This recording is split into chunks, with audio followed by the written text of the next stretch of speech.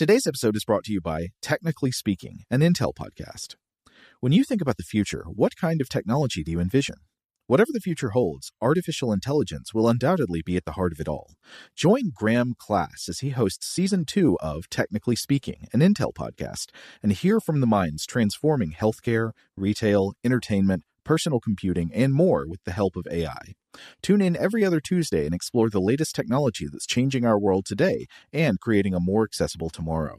Listen to Technically Speaking, an Intel podcast on the iHeartRadio app, Apple Podcasts, or wherever you get your podcasts. What's up, this your boy Lil Duval, and check out my podcast, Conversations with Unc, on the Black Effect Podcast Network. Each and every Tuesday, Conversations with Unc podcast feature casuals and in-depth talk about ebbs and flows of life and the pursuit of happiness. Unlike my work on stage, I tap into a more serious and sensitive side to give life advice and simply offer words of encouragement, yet remind folks to never forget to laugh. Every Tuesday, listen to Conversations with Unc, hosted by Lil Duval on the Black Effect Podcast Network, iHeartRadio app, or wherever you get your podcasts. Presented by AT&T. Connecting changes everything. Okay, picture this. It's Friday afternoon when a thought hits you. I can spend another weekend doing the same old whatever, or I can hop into my all-new Hyundai Santa Fe and hit the road.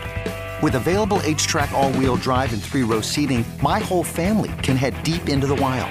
Conquer the weekend in the all-new Hyundai Santa Fe. Visit HyundaiUSA.com or call 562-314-4603 for more details. Hyundai, there's joy in every journey. The wait is almost over. Get ready for the 2024 NFL season as the full schedule is announced. Every rivalry, every rematch, every rookie debut, every game revealed. The 2024 NFL schedule release, presented by Verizon, coming in May. Live on NFL Network, ESPN2, and streaming on NFL Plus. Terms and conditions apply to NFL Plus. Visit NFL.com/schedule release to learn more. You're walking down the hall, alone. Your shoes squeak against the hard, seamless flooring. You have a sense of otherworldly dread, a feeling of looming over a drop so far you can't see the bottom, but you can't remember why. Where are you? You can't remember that either. The feeling of dread is absolutely oppressive. It's weighing you down as if to pull your soul into the underworld. But wait, that feeling, it's not dread weighing you down. It's a backpack full of heavy textbooks. You're in your high school. You're alone in the hall because you're late for class. That's right, now you remember. You had to go back to high school because it turns out you never actually finished. There was an error with the paperwork in the high school office, and somehow they let you graduate even though you never took the final exam in your hardest class, Russian calculus. You have to go back and take the exam, and if you don't pass, you'll be stuck in high school forever. Let's see, what did we learn in Russian calculus? You can barely recall some vague Cyrillic operating symbols. What was the division symbol? No time to think about it. You sprint to the classroom where they're holding the exam. Once you get there, you remember you're not the only one. Your next-door neighbor, Jimmy, who's 74 years old and illegally burns trash in a metal drum in his backyard, he also has to come back and take the Ruskal exam. Jimmy asks, "Did you study?" You did not. And that coffee shop barista with the Optimus Prime tattoo who you went on a date with a couple of years ago, they're here too, except now they're dating your childhood best friend. And who's administering the exam? That's right. It's your old Ruskal teacher, Christopher Lambert. Mr. Lambert is asking everyone to take their seats. The panic rushes up from your gut into your throat. Is there any way out of this? Your hand bolts up. Mr. Lambert calls on you. He says, "Yes, what is it?" And the whole class turns to look at you, scrutinizing, crinkling their noses in pity and disgust at what they see. Then you realize you're not sitting at a desk. Your pants are down, and you're sitting on a toilet. In the middle of the classroom, why would they put a toilet here? But no time to wonder about that. The class is laughing viciously at your shame, and Christopher Lambert is passing out the exams. You didn't bring a pencil. Sandra Bullock won't let you borrow one. Neither will Ken Griffey Jr. The test is starting. Mr. Lambert yells, "Eyes on your own paper." A single tooth falls from your mouth and lands on page 1.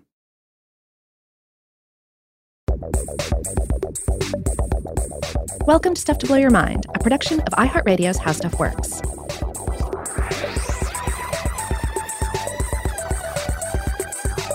Hey, welcome to Stuff to Blow Your Mind. My name is Robert Lamb. And I'm Joe McCormick, and obviously you can tell that we are going to be talking about the one, the only, the high school horror dream. Yeah, which is really the worst. I have a lot of disdain for the high school dream because, and I'll get into more of it later, but basically it's like when you dream, you can do anything, you can be anything. Like this is the place where lucid dreaming is possible, where all the boundaries can dissolve and all the limitations that you know in the waking world can just be swept away, and you can ascend into the skies, a being of pure light and energy. But instead, what does our mind do when we slumber so much of the time? We have dreams like this. We, dreams that are just cobbled together out of the mundane garbage of our lives into a form that does not fill us with wonder or even terror. You know, for a lot of people, it fills them with terror. It depends. They're sort of like low stress, low anxiety high school dreams. Mm-hmm. But when you read a lot of people's accounts of these, they wake up in a cold sweat. They're absolutely petrified. This is something that I think is worth discussing a little bit because when you look at the surveys of what people have dreamt about, and there are different ways of conducting those surveys, so it's there's going to be a fair amount of variety there. Anyway, a lot of it's also going to depend on who you're talking to. Mm-hmm. As we've discussed on the show before, a lot of studies like this, especially psychological studies, they're often conducted with college students in small sample sizes, and that brings a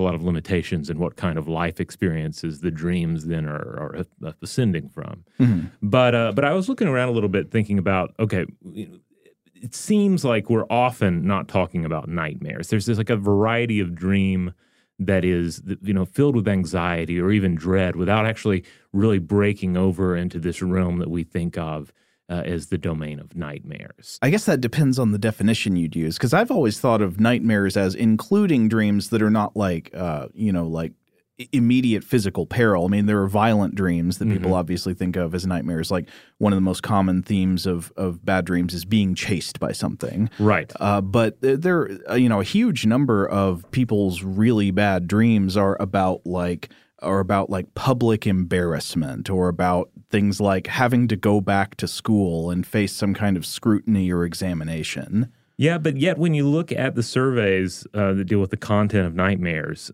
we don't often see, a real definite place for the school dream. For instance, in the 1930s, psychologist Halsey Kaysen conducted a survey of nightmares and found their contents to be 27% dealing with animals, 27% being chased, death and murder at 26%, and then it goes down to 22% home and family, 21% falling, and then miscellaneous 19%, accidents 17%. Mm-hmm. And you see similar things with other surveys. There's a Harvard psychologist, Deidre Barrett's 1988 survey, and it said being chased was 72%, death of family members and friends 64%, falling 53%. Monsters and or animals made it on there at 33%. War, violent crimes, natural disaster, 24%. And there have been others that kind of match this sort of thing. It's like physical harm, physical danger.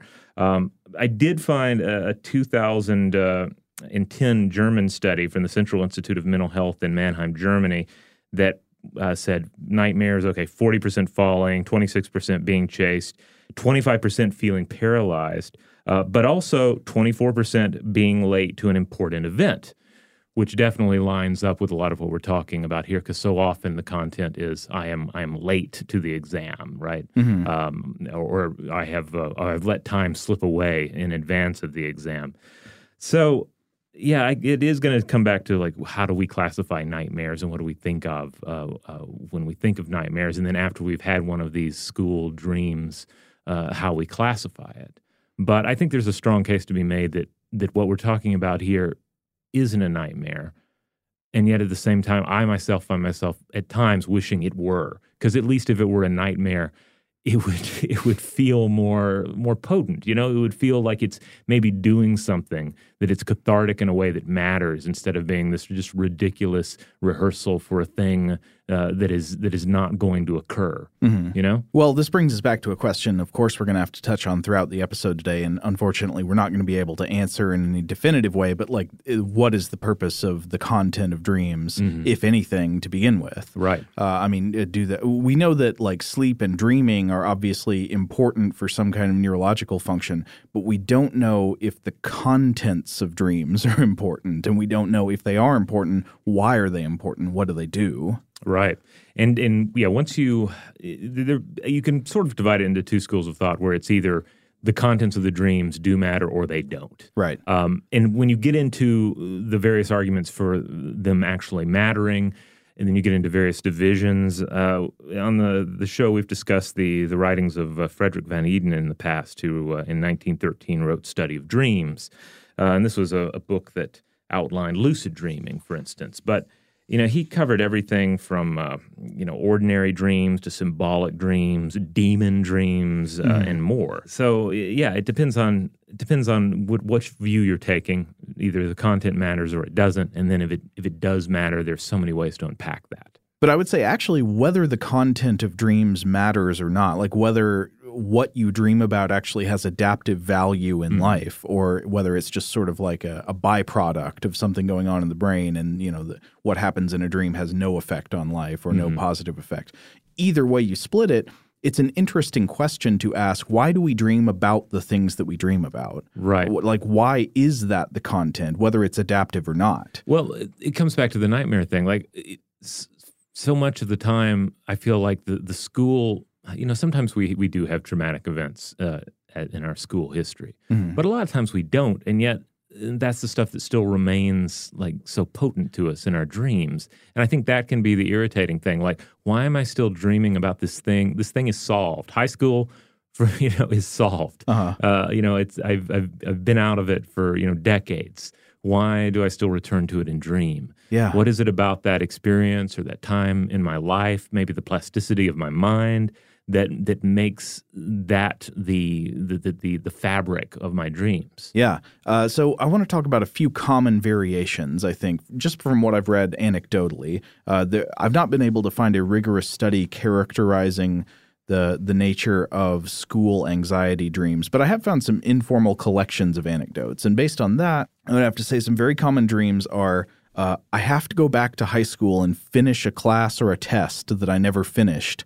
And I don't know, there's the knowledge that I am an adult, but I have to go back and do this. Yes, I've definitely done that one. I've definitely had that one. And I've done that one to a certain extent because I went back after college and taught high school at the high school that I attended. Wow. So I kind of had this weird, I was kind of living the dream in the worst way possible.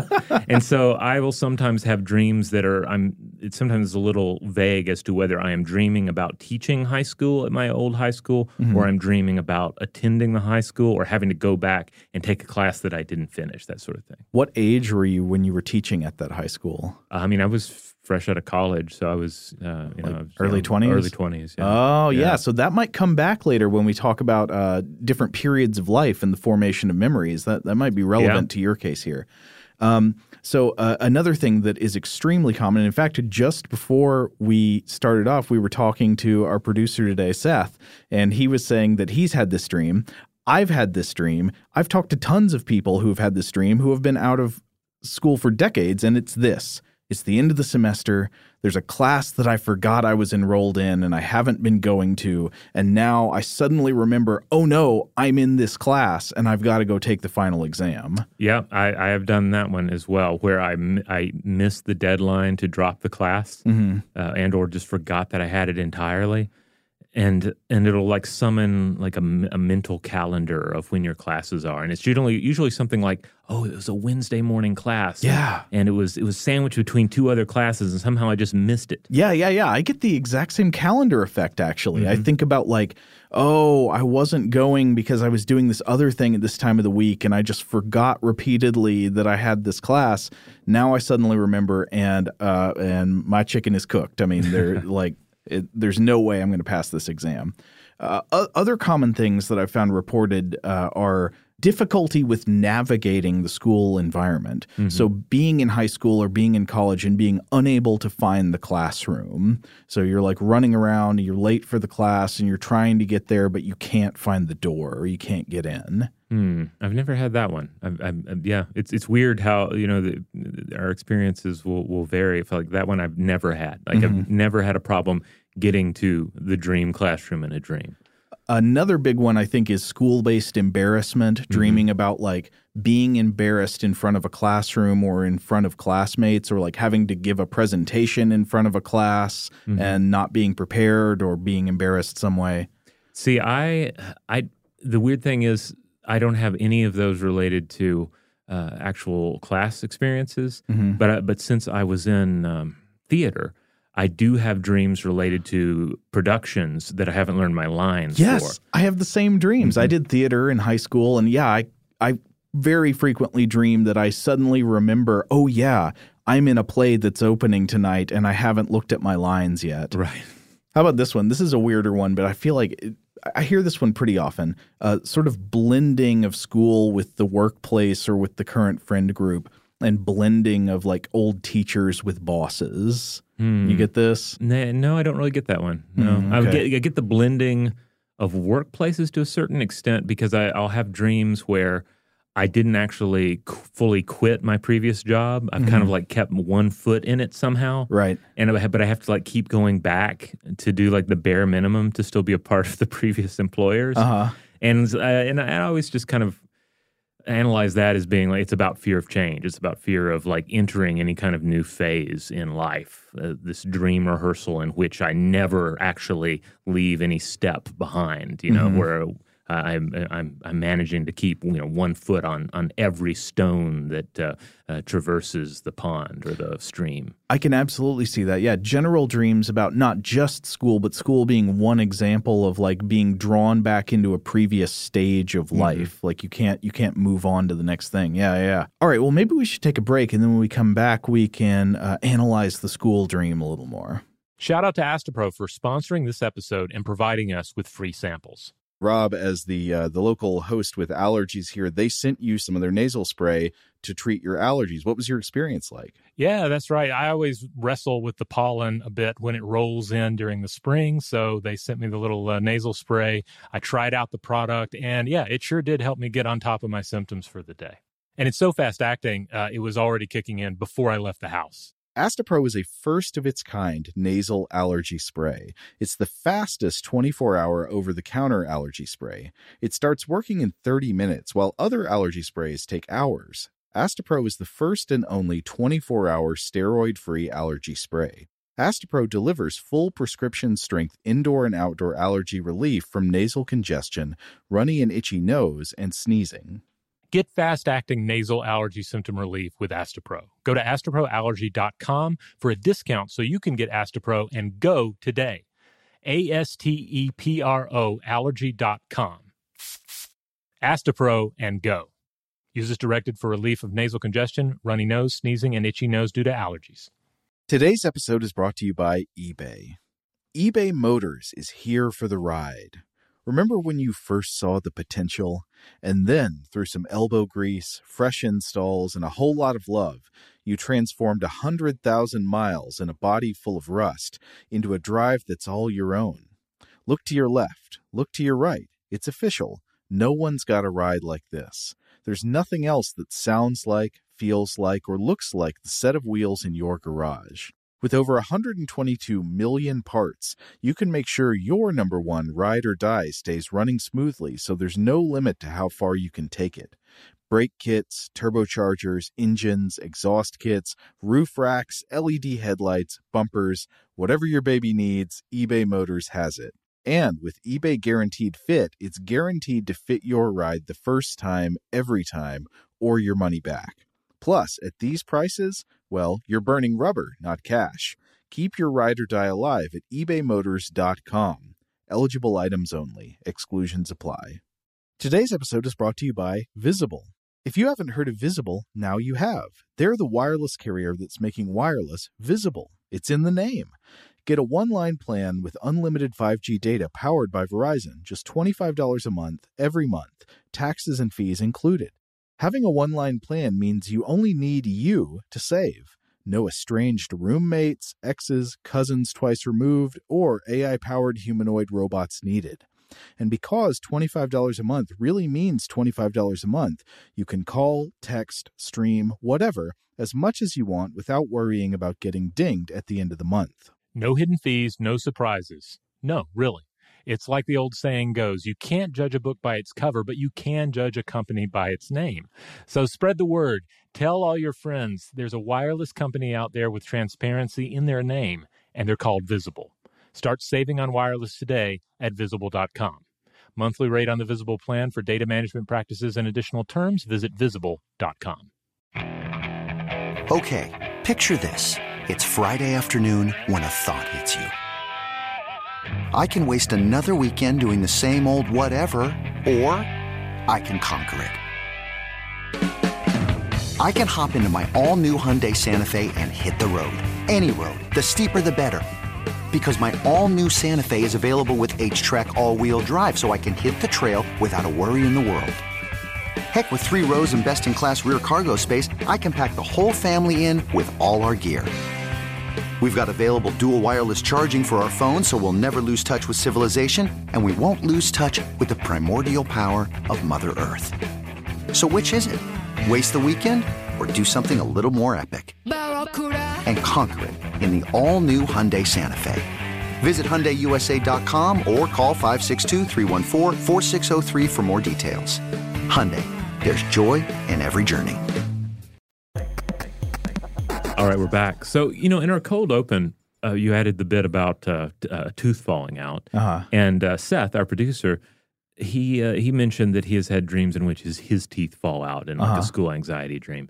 I've never had a dream where teeth fall out, which is weird because like dental anxiety is kind of part of my upbringing because my father was a dentist. I remember like seeing slides of awful teeth when I was a kid, and even today, like I'm getting older. I think about my dental health, and I regularly read articles that are discussing correlation between like dental hygiene situations and say things like Alzheimer's. So there's plenty of fuel there for the fire, and yet that never happens in my dreams. Oh, that's interesting. Now, of course, the teeth falling out dream goes way back, and you've got all kinds of like Freudian takes on that and stuff, where it's it's metaphorical for some kind of like wish or anxiety that you have. Whether dreams are actually metaphorical in those ways, I think, is an unsettled question.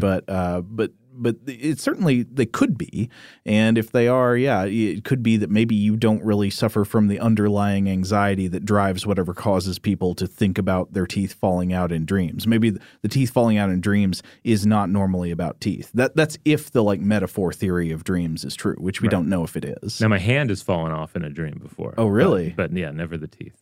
Well, so back to the school dream, we know, at least anecdotally, just from talking to people, that it seems pretty common for adults who have been out of school for a long time to keep having these recurring dreams about school. Even, I've talked to people who are in their 60s who still have these dreams, which is I'm not looking forward to that for the rest of my life, but oh, well. And so the question is, like, is it really all that common? Again, we are going to be dealing here with the problems that are common to all kinds of psychological studies, which is often there is not enough data about, say, the entire world. And, we get like the weird focus, right? Yes, weird science, but not in the fun way. Weird standing for Western educated and from industrialized, rich, and democratic countries. Just meaning that, like, in lots of studies, especially lots of psychological studies, there is a disproportionate representation of people in that sort of category. A lot of times because these studies are done at like Western research universities. Right. And that brings up the potential criticism. Well, of course, all these people were having dreams about exams and exam anxiety. Right. They are college students. Right. There's not any mystery at all why college students would be dreaming about school and college and exams. And of course, studies find that, yes, college students do dream about that a lot. Just one example, a 2003 study in the journal Dreaming found among Canadian university students that dreams about the category known as school, teachers, and studying were the fourth most common typical theme of dreams out of a list of like 50-something common themes of dreams. But they're Canadian college students. That just doesn't seem very surprising at all. But studies including like older populations have also found that school dreams remain very common. Just to cite one example from the journal Dreaming in 2014 by Mathis, Schredel, and Goritz called Frequency of Typical Dream Themes in Most Recent Dreams, an online study. They had a big sample collected online. It was 2,853 participants. They did a survey about the themes of recent dreams people had, and this was based on a common dream theme inventory that has like a list of commonly cited themes, and you can check off which ones apply to you in recent dreams. And they said that the findings were mostly consistent with other studies showing prevalence of dream themes in different populations. They ended up ranking dream themes by prevalence, and dreams about school, teachers, and studying was actually the fifth most common category of dreams by theme overall. I found that the entire list of 10 was kind of interesting. Yeah, well, I mean, 6 is arriving too late, which could be very, very well be couched in the same area. Right. And then if you have a dream that, more than one applies to, you can check both, right? Yeah. So let's do the whole list. Number 10, swimming. Number 9, being physically attacked. Number 8, a person now alive being dead. Number 7, a person now dead being alive. Number 6, arriving too late. Number 5, school, teachers, and studying. Number 4, sexual experiences. Number 3, being chased or pursued. Number 2, oh, this one hits home, trying something again and again. And then number 1, flying or soaring through the air. See, now this list it almost just makes me enraged. Because like people are having flying dreams as their number one. Lots of people have flying dreams. I do not have them. Yeah, I've had like 2 flying dreams I can remember. And then sexual experiences. I've rarely have a sexual dream. And now I should add the caveat here that I remember. Right. Big aspect of dreaming is to what extent are we able to then recall what we have dreamt when we wake up. Yeah, I hate that the thing I definitely identify with most on here is trying something again and again. Yes. Like the dream about how you just need to do something that should be really simple and you should be able to do it, but you try and you try and you try and you can't and it just doesn't work. Yeah, or like one of my most recent dreams I will share with everyone is that I was trying to move a horse across, like from one city to another in a horse trailer. And Glenn Danzig was helping me. What? Or he was supposed to help me, but he was absolutely no help at all. And it was super frustrating. And I kept having to reattach the horse hitch, which is, or the hitch on the trailer, with the trailer hitch, which was extra frustrating because like nothing in this dream had anything to do with like actual real life struggles. Right. Like I'm not dealing with horses or horse trailers. Yeah. Well, that's interesting stuff again, because sort of like the school dream now, it's not relevant to your life at this moment.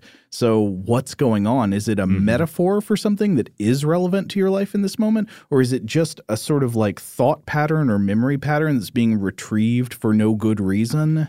And I guess the perplexing thing about anything like this is that since we have this fantastic ability to make connections and things, in even like random assemblages, we can come up with a story. If we analyze it enough, we can say like, oh yeah, well this is like clearly the horse represents this, and the trailer represents this, and Glenn Danzig represents that. You can come up with a version of it that makes sense, but then does that have anything to do at all with the origin of the dream? Exactly. I mean, that might be a personally useful story to come up with. I can see how it could be useful for people to interpret their dreams, even if the interpretation they come up with actually has nothing to do with the cause of those thoughts arising in their head while they're sleeping. Yeah, but I do agree. This is I joke about it being enraging, but it is a very interesting list. Yeah, it's like swimming dreams. Swimming is on here. I rarely, if ever, have a swimming dream. You swim all the time, don't you? I swim, every morning if I can, and yet it doesn't really factor into my dreams at all. But okay, to mention it again, back to our subject, this theme known as school, teachers, and studying is number 5, the 5th most common theme of dreams in people responding to this massive online survey. But simply checking a box that says a recent dream included themes of school, teachers, or studying doesn't really tell you all that much, right? Like, it would be useful to have more granular detail. What exactly usually happens in the most common school-based dreams? What level of school does it apply to? Are the dreams good or bad? I imagine they're probably mostly bad, but I don't know. I've got, hunches, but has anybody actually looked into this? And so the answer is I was not able to find a rigorous study characterizing the school dreams like this, but I did find at least one informal survey of these dream experiences. So to look at that, I was reading a blog post about this on Psychology Today by the Boston College research psychologist Peter Gray. And he had obviously noticed the same trend about adults having school dreams long after they leave school or graduate. And by the way, the post had a great deadpan title that does give away the findings, but it's worth reading. It is, "They dream of school and none of the dreams are good." Yeah, I mean, I certainly can't think of a good school dream that I've ever had. They've all been, at the very least, boring and tedious, if not, anxious. Yeah. So Gray used his online platform to conduct an informal survey about the nature of school dreams and their emotional valence. Now, remember, again, this is an informal survey, not scientific data, so there's no attempt to randomize participation or blind respondents about the purpose of the inquiry, so there could be selection effects biasing the responses here. But with that strong caveat in mind, if it's a starting place, what did he find in this survey? Well, first of all, he looked into what was the level of school that people dreamed about. By far, the most common was high school. 73% of dreams involved high school. And these responses are going to add up to more than 100% because people can report dreaming about more than one level of school. But like high school, 73%, college, 34%, elementary school, 12%, middle school, 7%. Were the dreams good or bad? As alluded to in the title, the dreams were overwhelmingly bad. On a 1 to 5 scale, with 1 being very pleasant and 5 being very unpleasant, nobody rated any recurring school dream better than a 3. Almost all dreams were rated a 4 or a 5. Common emotions identified by the dreamers in these dreams include anxiety, panic, shame, embarrassment, and helplessness. That sounds about right. He found that the dreams continued for decades after people graduated from school, and they were extremely common in people in their 30s and 40s, but much older people still reported them. And back to the question of, what are these dreams like? What actually happens in them? Plenty of things happen, but he found the 2 most common among the people who replied to his survey were missing classes all term and therefore being likely to fail. This seems like it goes right along with this, this archetype we talked about at the beginning. And then second, being unable to find the classroom. This is the one you were less familiar with, right, Robert? Yeah, I don't think I've had this one, but it totally makes sense. I remember from real life at times having that issue, like trying to find a classroom or trying to find where the classroom has moved temporarily. I mean, it seems like the kind of thing I would have dreamt about, but I did not. Well, another interesting thing that I've found when people collect these anecdotes of people's school anxiety dreams is that they're not only common among people who struggled in school or actually experienced feelings of helplessness in classes.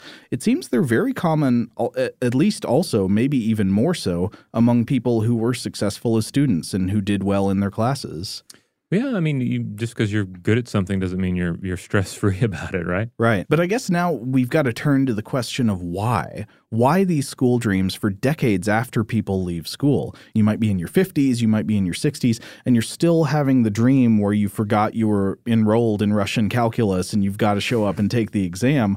Why does that happen? Why does that take hold of our brains? Why are we not instead replacing those dreams with dreams about things that are affecting us in the present? I think it's a great question. And my sort of gut answer would be that we live very boring lives. I legitimately I did a little looking around for this and I couldn't find a good source, but my immediate question is, how would this kind of data match up with people who, instead of going to college, were drafted into the military? Mm-hmm. What would this data look like, say, from more from a World War II era, a group of subjects? I was really curious about that too, and as we said, the data we have seem to be affected by the the selection problems that exist in a lot of current psychological literature.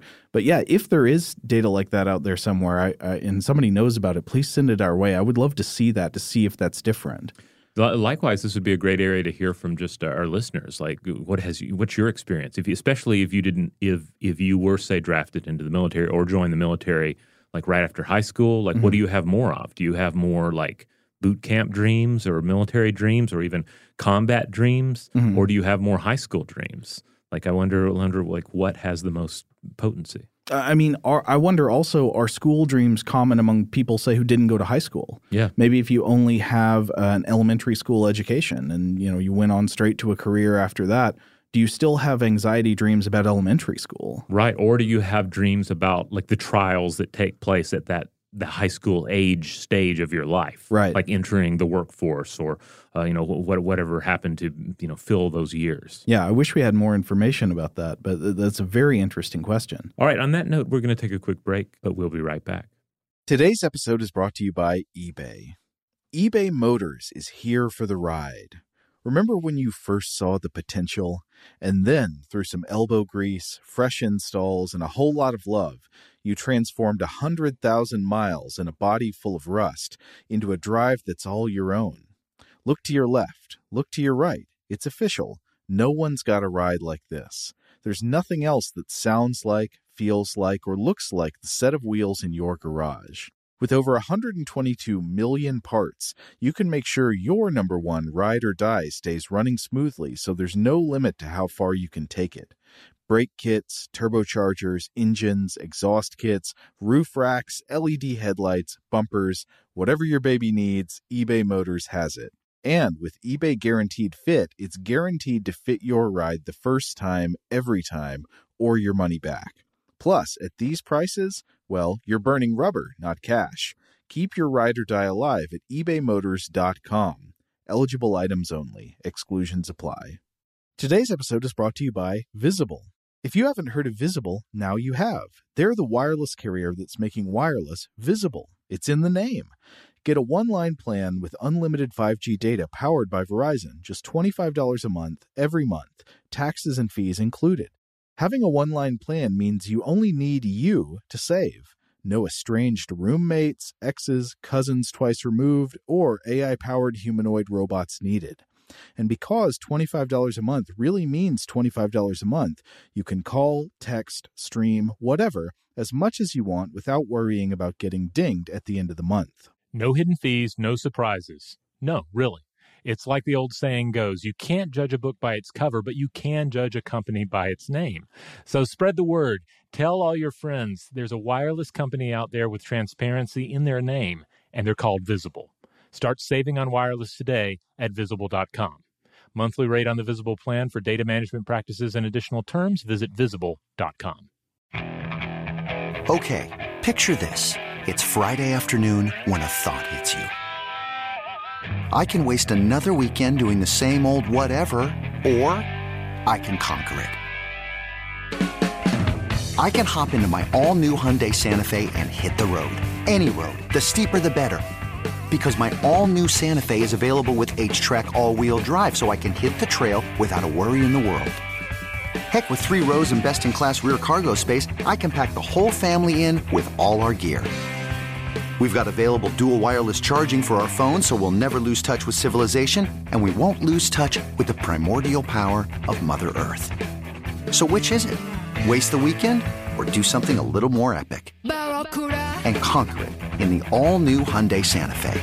Visit HyundaiUSA.com or call 562-314-4603 for more details. Hyundai, there's joy in every journey. Today's episode is brought to you by Technically Speaking, an Intel podcast. When you think about the future, what kind of technology do you envision? Whatever the future holds, artificial intelligence will undoubtedly be at the heart of it all. Join Graham Class as he hosts Season 2 of Technically Speaking, an Intel podcast from Ruby Studio in partnership with Intel. Explore the future of technology that's rapidly evolving our world today with the help of AI. There's still so much work and research needed to fully understand the power and potential of AI, and Intel is at the forefront of implementing AI in revolutionary technology that's changing the world we live in for the better. In each episode, Graham interviews the minds transforming medicine and healthcare, retail, entertainment, personal computing, and more while pioneering new uses for AI in these spaces. Tune in every other Tuesday and explore the latest technology that's changing our world today and creating a more accessible tomorrow. Listen to Technically Speaking, an Intel podcast on the iHeartRadio app, Apple Podcasts, or wherever you get your podcasts. All right, we're back. So in trying to answer this question of like why school anxiety dreams seem to be so common among people who went to high school or college but have been long out of it, like high school is not something that's still a pressing concern for them, and yet they have nightmares about it, or at least anxiety dreams about it frequently. Yeah, like you can forget everybody's name that you went to high school with, but you still have these dreams. I was reading an article by the science writer Stephanie Pappas about this, and she led me to some interesting thoughts that I don't think I would have connected to automatically, but this was cool. So she's looking at the same question, and one idea she brings up that I thought was a very interesting possibility is an association with what's known as the reminiscence bump. Robert, were you familiar with this? No. Okay, I wasn't either, but it makes sense based on some other things I've read. So the reminiscence bump is the tendency for people to have better recollection of stuff that happened when they were in their late teenage years and their early 20s, and better recollection of that stuff than any other point in their lives. So, for example, older adults, you take somebody maybe in their 50s or 60s or 70s, they will seem to have greater access to more vivid memories with more accuracy at the referring to things that happened at the time they were maybe 16 to 25, and less access to memories with less accuracy dealing with things both before and after this. And many studies have demonstrated the reminiscence bump. I think this is a well-established phenomenon. Well, I could see that, being a direct factor in this then for sure. Yeah, it's possible. So we'll continue to think about this. But to look a little bit more closely at the reminiscence bump, if you want to imagine basically the quality or salience of memories throughout the life, in general, the quality and quantity of autobiographical memories is not equal across time, and there's sort of an S-curve in lifetime memory retrieval. For example, adults tend to remember very little from before the age of 5 or so. This is sometimes referred to as childhood amnesia. Memories increase from here, and you get this curve going up where the older you get, the more memories you have from that period, and it peaks sometime around the early 20s. Like late teens, early 20s, that's the golden time for having the most memories that are most easily retrieved. And that's also a reason, perhaps, that so much of the nostalgia that is marketed at you is going to be marketed at things from that period of your life. Oh, yeah. Actually, now I don't remember who made this point, but somebody I was reading made this point. I'm sorry, I can't remember the name. Pointed out the connection between this and the cycle of remakes in films, that there seems to be about a 20-year lag. And that would tie in with like the stuff you remember coming out when you were 20 years old, you being ripe to like go engage in nostalgia for that or even participate in making the remake when you're 40. Interesting. Okay. But anyway, after this increase in the retrieval of memories from around the early 20s, your ability to retrieve memories declines again from later periods. So older adults remember less from their 30s and 40s. Though, of course, no matter what age we are, we tend to recall recent events better. So wherever you are in the age range, the memory, of course, from the last few years will usually be pretty good. So no matter what your age is, if you're after, 30s or 40s, you're going to have kind of an S-curve with it peaking up again for more recent things. So we can definitely see how this could be related. It could be relevant to the lifelong power of school-related terror. And it seems to line up especially with the observation that the majority of school-related dreams are not about like elementary school, but they tend to be about high school and college.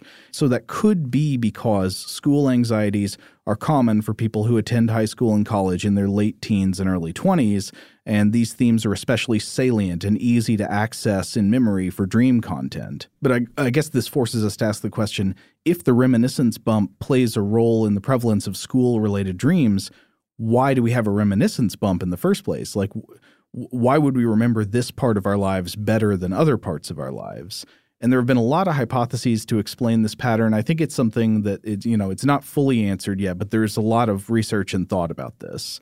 an early idea was that maybe this is just the time of life when like the brain is physically most adept. It's, your brain is at optimized high potential. It's making memories best. Then those memories are easiest to retrieve later. Well, one possibility that I think ties directly in with this that I'll come back to later on is that this is a time period. This is the teenage brain, and we've talked about the teenage brain on the show in the past about how it is wired a little differently. Like there are different priorities for the teenage brain. For instance, with making social connections. Yeah, and from an evolutionary standpoint, like that is there because you would need to make connections with new people. You would need to branch out and become a part of other groups. And it would be necessary for your survival. Mm-hmm. So like the teenage brain is wired for this passage into a new phase of life. That could be part of it for sure. Well, I want to come back to that in a second because who's the personality that you need most importantly to make a connection to for social relevance? It's yourself, right? That's like identity formation period. Yeah. So we'll come back to that in a minute. There's another explanation that seems to have gained some credence after the initial thing about maybe the brain just being good at making memories then. It has to do with the nature of life in late teens and early 20s. Maybe we remember this period best because for many of us, this is the period when life is filled with the most variety and novelty. Remember when we talked about the sort of the psychological dilation of time? Experiences that feel like they're taking the longest actually take up the shortest time in our memory, and they sort of collapse because these are the mundane, boring, grinding experiences. An hour waiting in line for something feels like it takes forever, but it takes up almost no space in your later memory. Meanwhile, a novel experience that you've never done before that's very strange and challenging to you goes by in an instant in the moment, but then in your memory, it takes up this expansive character. And thus, the faster your time seems to go by in the present, the more time you seem to have had to experience life in your memory. Yeah, two of the prime examples of this are frequently, of course, a vacation. And ultimately, that's one of the great things about a vacation because you've changed the way you're interacting with novelty in your life. Mm-hmm. The darker example, though, would of course be a traumatic occurrence, right? Where it is also impacting your life in a novel way. But in both cases, those can be things where it just seems like time is super sped up in the moment, like things are just rushing past you and then it's over. Yeah. But then when you think back, that time is way stretched out. It represents more life than the week before that where there was just a mundane work week. Yeah. Another example of this is frequently one's wedding. If you've had a wedding ceremony, like it's really become kind of a trope, right? That it will just fly by. You'll barely have a chance to experience it in the moment. But of course, it will be this thing that you think back to, for the rest of your life. Right. And this does seem to go along with some psychology and neuroscience. It's well known that the brain essentially encodes stronger memories of novel experiences than of routine ones. You're going to have a weaker memory of things that you've done a million times and just happened to do again the other day than of something that was really unusual and new for you.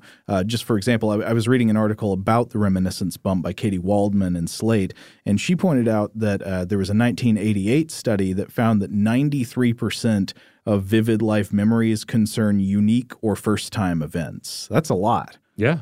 Well, I mean, that would make sense. I mean, just if you look at memory as just a sheer, like, cataloging of events or occurrences that may prove useful later. Mm-hmm. Like the ones that are going to be highlighted are, oh, this one never happened before. Well, we better mark this one. We better make sure this one's nice and vivid because this could be useful if this thing were to happen again. Exactly. But this theory has some challenges to explain the reminiscence bump. For example, a big problem, a lot of the memories that people report experiencing through their reminiscence bump. So you ask somebody to say, okay, what are the things you remember in your life and make a list of autobiographical details. A lot of them are going to be in their, say, early 20s or late teens or something, but a lot of these experiences are not, in fact, novel experiences. They'll remember something mundane from that time period. Well, like when I think back to high school, I don't think I have any definitive memories of specific tests that I was stressed out about, You're right. It's like these dreams seem to be occurring from just a generalization of anxiety that I was feeling at the time. Yeah, and so Waldman's article points actually to something that I found really interesting, and this comes back to the point you were making earlier that we were both talking about earlier. Another theory that's become popular and gained some traction in explaining the reminiscence bump is that the reminiscence bump occurs in the late teens and early 20s, or its peaks then, because this is a time full of memories that people come to see as self-defining. These are autobiographical narrative experiences that come to mind when we're asked to think about our identity, who we are. And so experiences, and studies have shown this, experiences that we see as self-defining occupy a privileged place in our memory, even if they occur at other stages of life. But apparently it's just very common for self-defining experiences to be clustered in your late teenage years and in your 20s. Does that make sense? Yeah, absolutely. Yeah, I mean, this is this time of expansion in our life. This time of stepping from one stone across in the stream to another. Yeah, and so normally when we think about self-defining memories, we want to drift towards the positive, right? And so if you are asked to make a list of like I am statements about yourself, so, list 10 statements about you saying like I am this, I am that. And then after that, I say take every one of those I am statements and make a list of specific autobiographical memories you have that illustrate this fact about you, that you are this thing. People will tend to make lists of a lot of things from their like teenage and early 20s period. But studies find that people can have if people have self-defining experience at other periods in their life, they will remember these other periods in their life very well also. So it could just be that there's this unfortunate like timeline coincidence that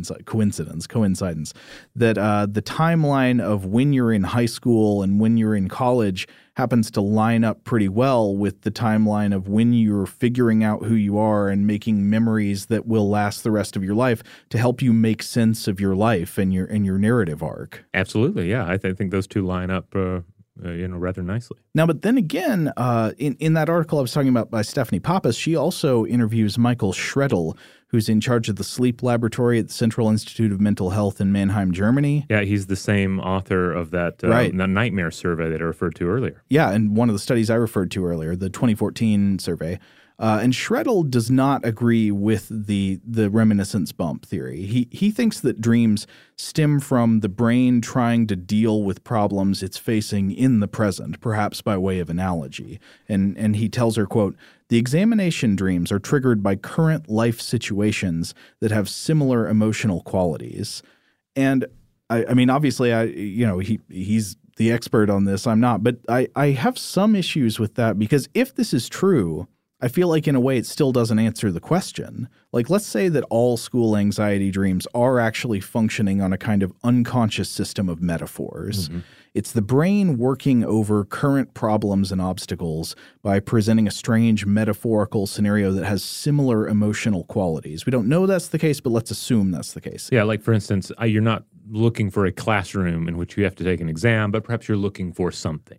Perhaps you're not concerned about failing a test, but perhaps like you're concerned about being judged in one fashion or another. Exactly right, yes. So if that's the case, the question remains, why is school so prevalent as the metaphor that the brain chooses, even later in life? If for some reason it must default to a metaphor, why not one from more recent experience? Why aren't all the 50-year-olds' anxiety dreams about school replaced with dreams about other anxiety-inducing situations from the past month or the past year of their life? Why go back to this time? So I feel like that could be true, but it wouldn't necessarily answer the question of why school in the dreams. Now, as I believe we mentioned earlier, that anxiety dreams about exams in school, we've mostly been dealing about them after the fact. Right.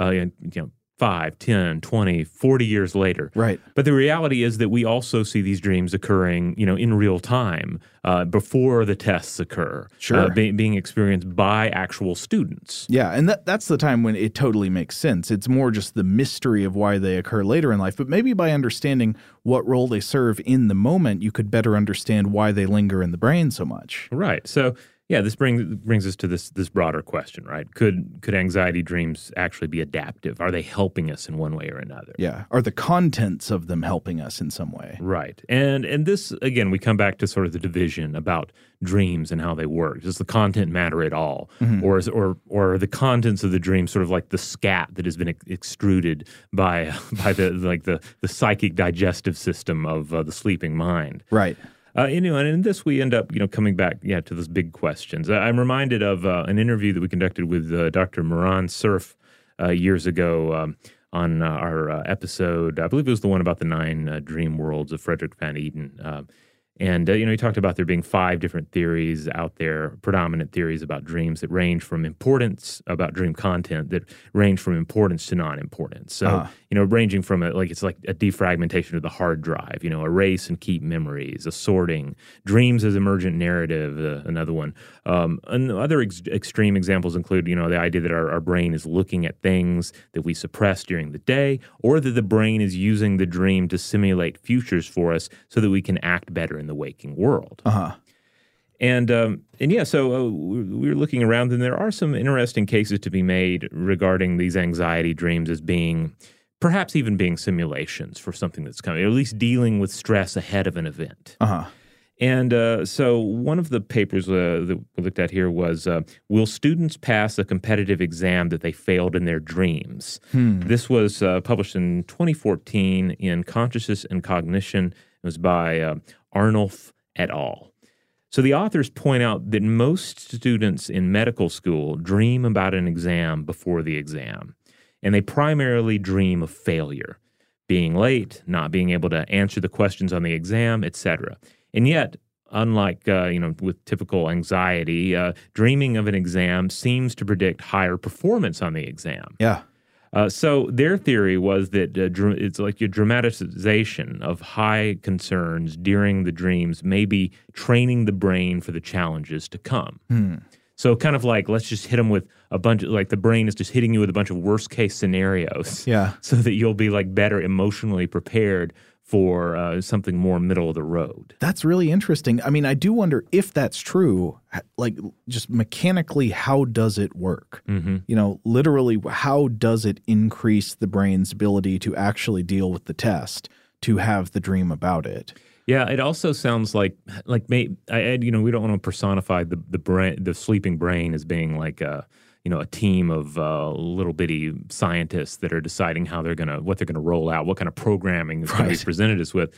Because it also seems like, well, okay, if we could go back to the idea that dreams don't matter, and this is just simply the dream content doesn't matter, and that this is just a reverberation of our concerns during the day. If you're stressed out, that's what we do. We mental time travel. We run these scenarios in real time, and we think, oh my goodness, what if I don't get there in time? What if I fail? What if I don't get a good night's sleep before the exam?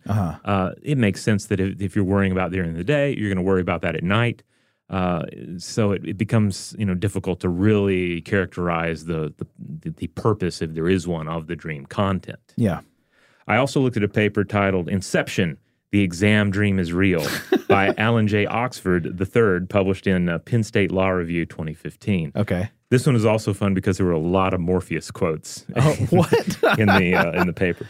But it was very well written, and of course it springs, as the title suggests, from similar situations with law students. Mm-hmm. And the paper is lengthy and wrestles with the viewpoint that while the function of sleep and dreaming is vital for our survival, essentially restoring our energy, arguably defragging the hard drive, the content of our dreams, may very well be without purpose.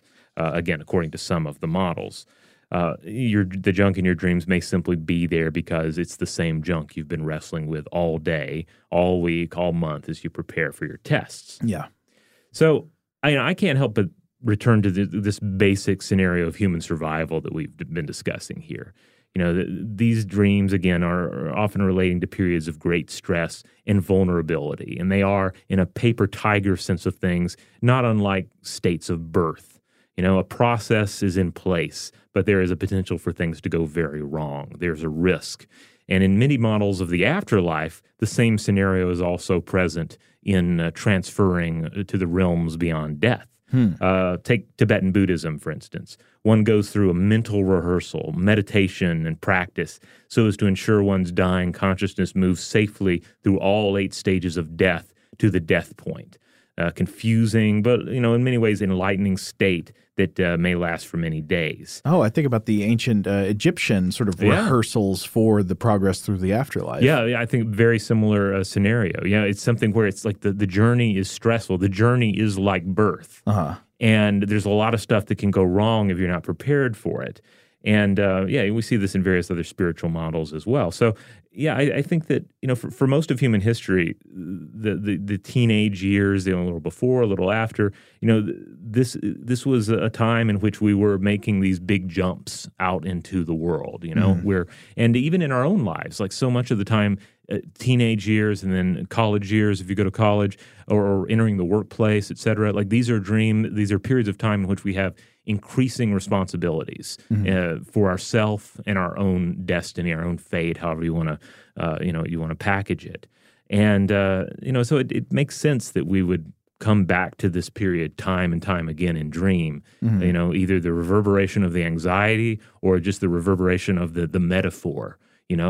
And it's you almost want to think of it as this thing in our timeline that is just so potent that it's it's like sending waves back into the past and into the future at the same time. Yeah. Well, I feel like the question is still unanswered, but I think the thing that we've talked about today that appeals to me the most as an explanation is probably it's tying into what you're saying now, like the self-identity narrative of the reminiscence bump. I think it seems like a very good candidate to me.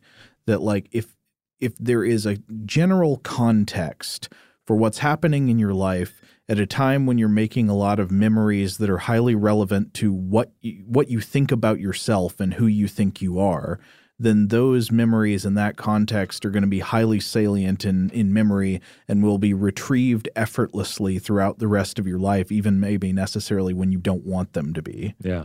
And then, of course, as you're saying, like the test is a perfect metaphor in a way. Like it just does fit with so much else that's going to happen throughout our life as a metaphor, because essentially, like every major struggle is in a way a test. Right, and an important test in high school or college, it's a perfect example of a paper tiger, right? Because you're not going to die if you fail that exam. But certainly failing important exams and tests can have, some pretty major effects on your life, or at least, they can contribute to major twists and turns in your timeline. Or at least adults will definitely tell you that it contributes a lot. Oh yeah, that's because that's the narrative you're hit with. Like this is an important test. Like this could impact whether you get into college or not, or if you have to go work at the shoe tongue factory, where they just make the tongues for shoes. So a lot of it we can blame our parents for. I agree. Oh, I didn't mean to blame our parents. I just mean that, I think it is worth, this should maybe at least tempt us to think differently about what school should be like. I'm not saying, I'm not saying I know everything about education or, about what's best for high school or age kids and what's the best way for them to learn. But if high school and college are causing these horrible, memories that plague people the rest of their lives and they wake up in a cold sweat thinking about tests, I don't know, that could at least maybe be a sign that like there's something structurally about the high school experience that could be different. Maybe, but then I also just wonder if you're going to have something similar no matter what you're going through at that age. Yeah, that's possible. It's again, I wish we had some great data looking at individuals who go directly into military service or directly into the workforce. And if in those cases, you're just going to see different dream content stemming from the same life period. But, who knows? Maybe in the future we'll have more robust data to go from on this. All right. Well, there you have it. School dreams, something that I think everybody can relate to. And if you can't relate to it, we definitely want to hear from you about that. Oh, yeah. So basically, no matter what your experience, you probably have something to share here. I'm not one of those people. Some people, will say like, you never want to hear about somebody else's dreams. Like somebody else's dreams are always boring. I strongly disagree. I always want to hear about other people's dreams because even if they are boring, it's telling. Like you're learning something about the inner space that defines someone else. And then half the time, though, it's really weird and interesting in its own right. So write into us. We'll tell you how to do that. But in the meantime, if you want to listen to other episodes of Stuff to Blow Your Mind, you'll find them at stufftoblowyourmind.com. Where else can you find it? Oh, like everywhere, wherever you get podcasts these days, which seems to be like literally everywhere. Various programs, various services, objects that you find in bathrooms and subway stations. We're probably on that as well. Wherever you get the podcast, the best thing you can do to help us is to just rate and review us wherever you have the power to do so. If you can leave some stars, on this program or that, or on a weird object in a bathroom, do so. Leave a nice review and make sure you've, again, subscribed to not only this show, but our other show, Invention, as well. Invention is a weekly exploration of human techno history, one invention at a time. Huge thanks, as always, to our excellent audio producers, Seth Nicholas Johnson and Maya Cole.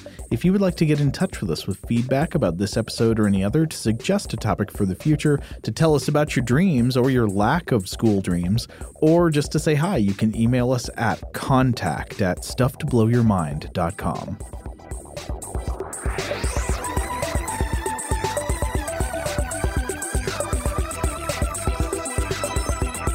Stuff to Blow Your Mind is a production of iHeartRadio's How Stuff Works. For more podcasts from iHeartRadio, visit the iHeartRadio app, Apple Podcasts, or wherever you listen to your favorite shows.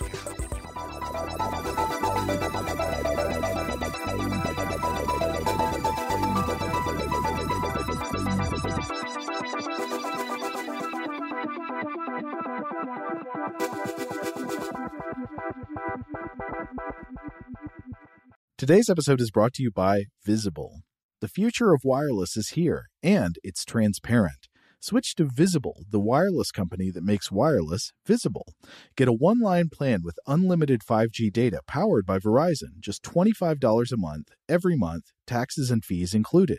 No hidden fees, no surprises, no, really. What are you waiting for? Get with the times and switch to Visible at Visible.com. Monthly rate on the Visible plan. For data management practices and additional terms, visit Visible.com. The wait is almost over. Get ready for the 2024 NFL season as the full schedule is announced. Every rivalry, every rematch, every rookie debut, every game revealed. The 2024 NFL schedule release, presented by Verizon, coming in May. Live on NFL Network, ESPN2, and streaming on NFL Plus. Terms and conditions apply to NFL Plus. Visit NFL.com/schedule release to learn more. Okay, picture this. It's Friday afternoon when a thought hits you. I can spend another weekend doing the same old whatever, or I can hop into my all-new Hyundai Santa Fe and hit the road. With available H-Track all-wheel drive and 3-row seating, my whole family can head deep into the wild. Conquer the weekend in the all-new Hyundai Santa Fe. Visit HyundaiUSA.com or call 562-314-4603 for more details. Hyundai, there's joy in every journey. Rev up your thrills this summer at Cedar Point on the all-new Top Thrill 2. Drive the sky on the world's tallest and fastest triple-launch vertical speedway. And now, for a limited time, get more Cedar Point fun for less with our limited-time bundle for just $49.99. Get admission, parking, and all-day drinks for one low price. But you better hurry, because this bundle won't last long. Save now at cedarpoint.com.